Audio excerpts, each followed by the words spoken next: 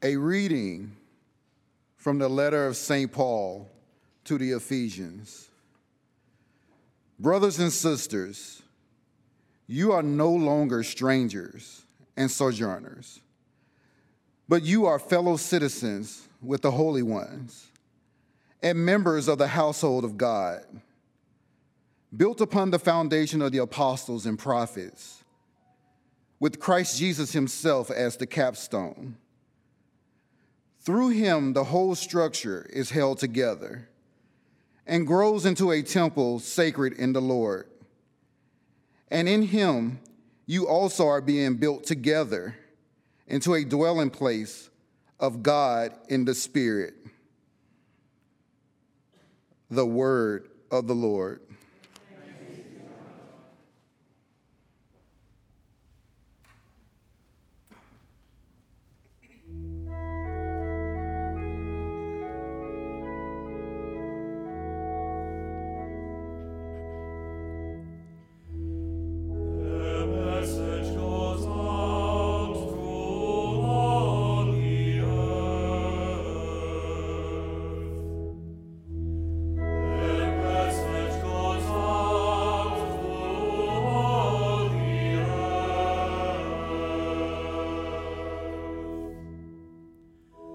The heavens declare the glory of God, and the firmament proclaims the work of his hands.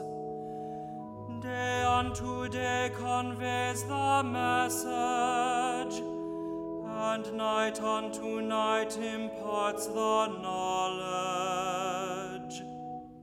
The message goes out through all the earth.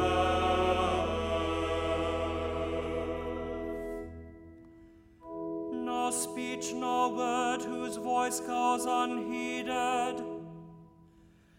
Their sound goes forth through all the earth, their message to the utmost bounds of the world. Their message goes out through all the earth.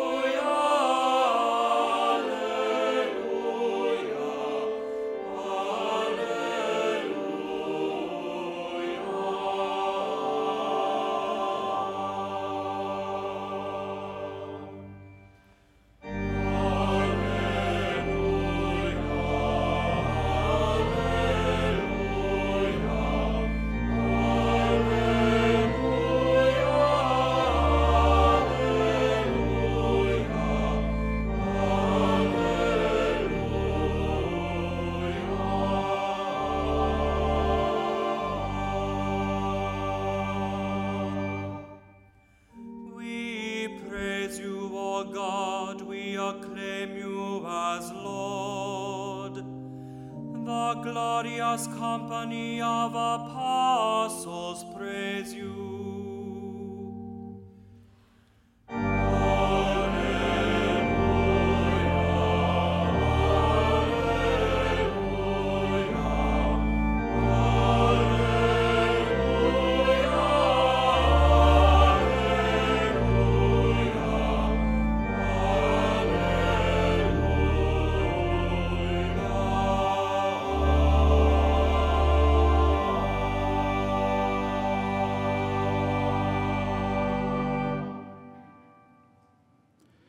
Dominus vobiscum. Et cum spiritu tuo. Lectio Sancti Evangelii secundum Lucam. Gloria tibi, Domine. Jesus went up the mountain to pray, and he spent the night in prayer to God. When day came, he called his disciples to himself, and from them he chose 12, whom he also named apostles: Simon, whom he named Peter, and his brother Andrew; James, John, Philip, Bartholomew, Matthew, Thomas, James the son of Alphaeus, Simon who was called a Zealot, and Judas the son of James, and Judas Iscariot, who became a traitor. Verbum Domini.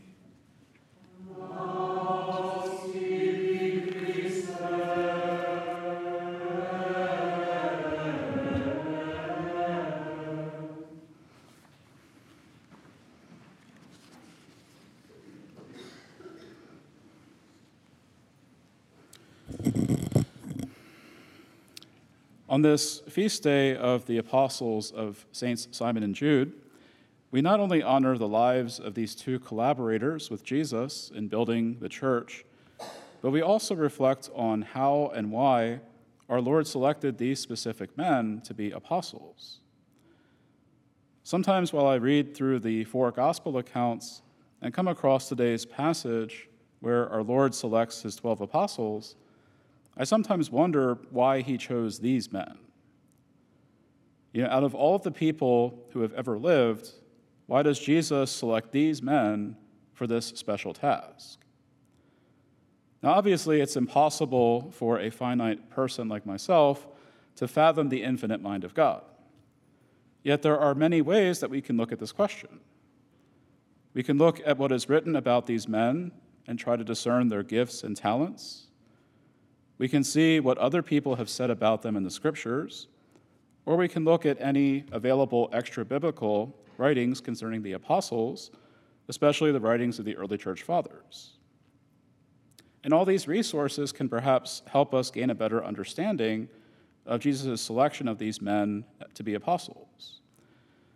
Yet, even after all of this, we will still never fully understand the mind of Christ, except for what he has revealed to us. In one of his general audiences in the year 2006, Pope Benedict XVI offers an interesting insight into Jesus' selection of Simon and Jude as apostles. And since the Holy Father has a lot to say about these apostles, I'm only going to focus on St. Simon. And regarding Simon, the Holy Father highlights the stark contrast between Simon the Zealot and Matthew the publican, the tax collector. He does not think it is likely that Simon belonged to the nationalist movement known as the Zealots, but that Simon is, quote, at least characterized by an ardent zeal for Jewish identity, hence for God, for his people, and for the divine law. And regarding Matthew, on the other hand, Pope Benedict XVI says that if it is true that Simon was passionate about his Jewish identity, then Simon was worlds apart from Matthew, who, on the contrary, had an activity behind him as a tax collector that was frowned upon as entirely impure. And the Holy Father goes on to say, this shows that Jesus calls his disciples and collaborators, without exception, from the most varied social and religious backgrounds. And the Holy Father thus concludes, it was people who interested Jesus, not social classes or labels. And the best thing is that in the group of his followers, despite their differences, they all lived side by side, overcoming imaginable difficulties. Indeed, what bound them together was Jesus himself, in whom they all found themselves united with one another. This is clearly a lesson for us who are often inclined to accentuate differences and even contrasts, forgetting that in Jesus Christ, we are given the strength to get the better of our continual conflicts. Let us also bear in mind that the group of the 12 is the prefiguration of the church, where there must be room for all charisms, peoples, and races, all human qualities that find their composition and unity in communion with Jesus. And these words of Pope Benedict XVI, given in 2006, are still very appropriate today. Too often we Christians tend to imitate secular society and mentally divide people into different social and political categories. If other people fit into any of the categories that we despise, then we tend to alienate them, demean them, or even ignore them. We don't like leftism, and so we write off those whom we consider leftists. We don't like conservatism, and so we ignore conservatives. We don't think highly of the poor, and so we overlook them. We despise the wealthy, and so we immediately consider them to be evil. We do not take the opportunity to come together in Christ with people whose views, social status, or political affiliations differ from ours. We often do not see other people as human beings first and try to listen to them heart to heart rather than judge them by their external appearances or their views or perspectives. The fact that Christ has selected such a wide spectrum of men to be his apostles shows that unity is possible in and through him. He brings these men together and allows them to freely discuss and even argue things among themselves, so that they might more readily recognize the common humanity of their brothers, united in Christ.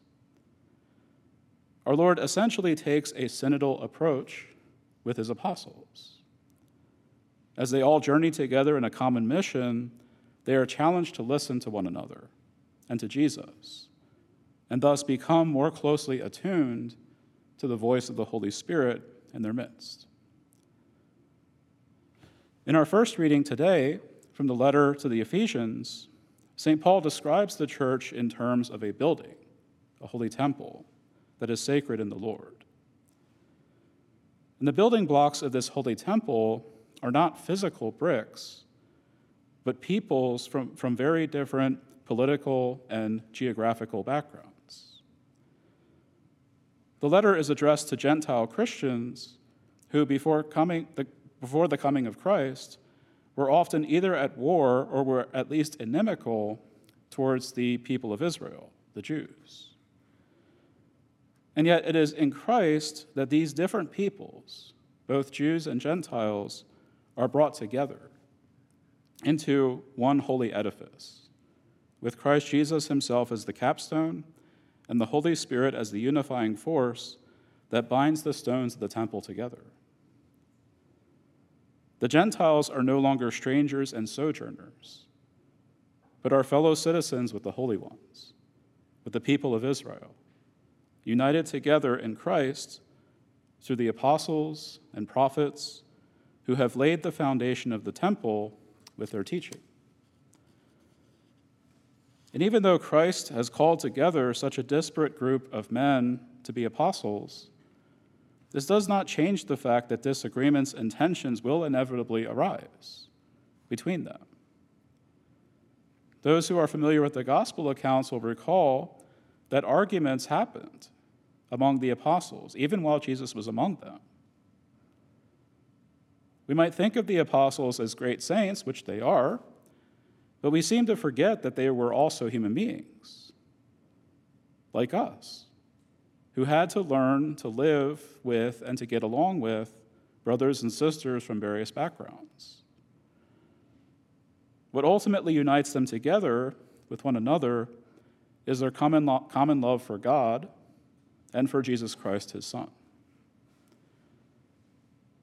The Catechism of the Catholic Church speaks beautifully about the unity of the Church, which is manifested through the diversity of her members. It says, "From the beginning, this one church has been marked by a great diversity, which comes from both the variety of God's gifts and the diversity of those who receive them. Within the unity of the people of God, a multiplicity of peoples and cultures is gathered together. Among the church's members, there are different gifts, offices, conditions, and ways of life. Holding a rightful place in the communion of the church, there are also particular churches that retain their own traditions. The great richness of such diversity is not opposed to the church's unity.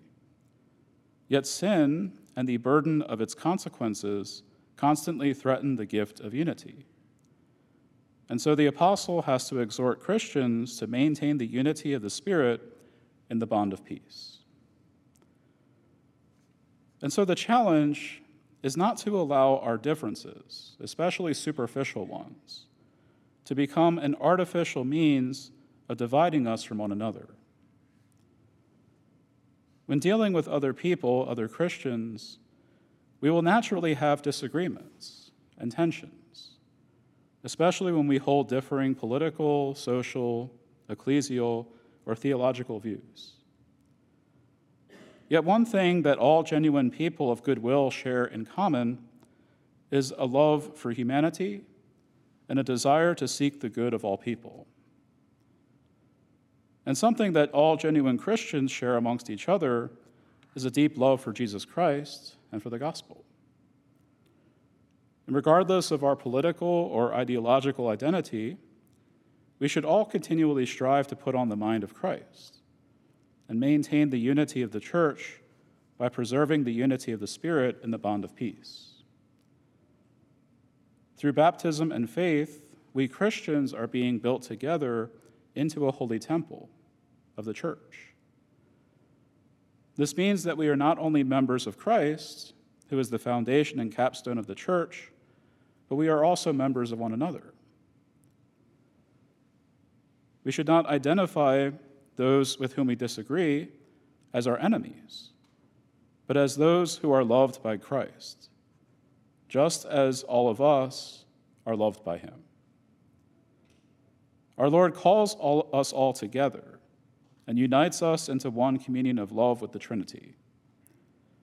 He encourages us to truly listen to one another, not to talk past each other, to learn from each other, and to try to genuinely understand each other, and to work together despite our differences so that the church might become a more powerful sign of fraternal charity and mutual cooperation in the world, thus facilitating the work of evangelization and the salvation of souls, which is the overall mission of the church.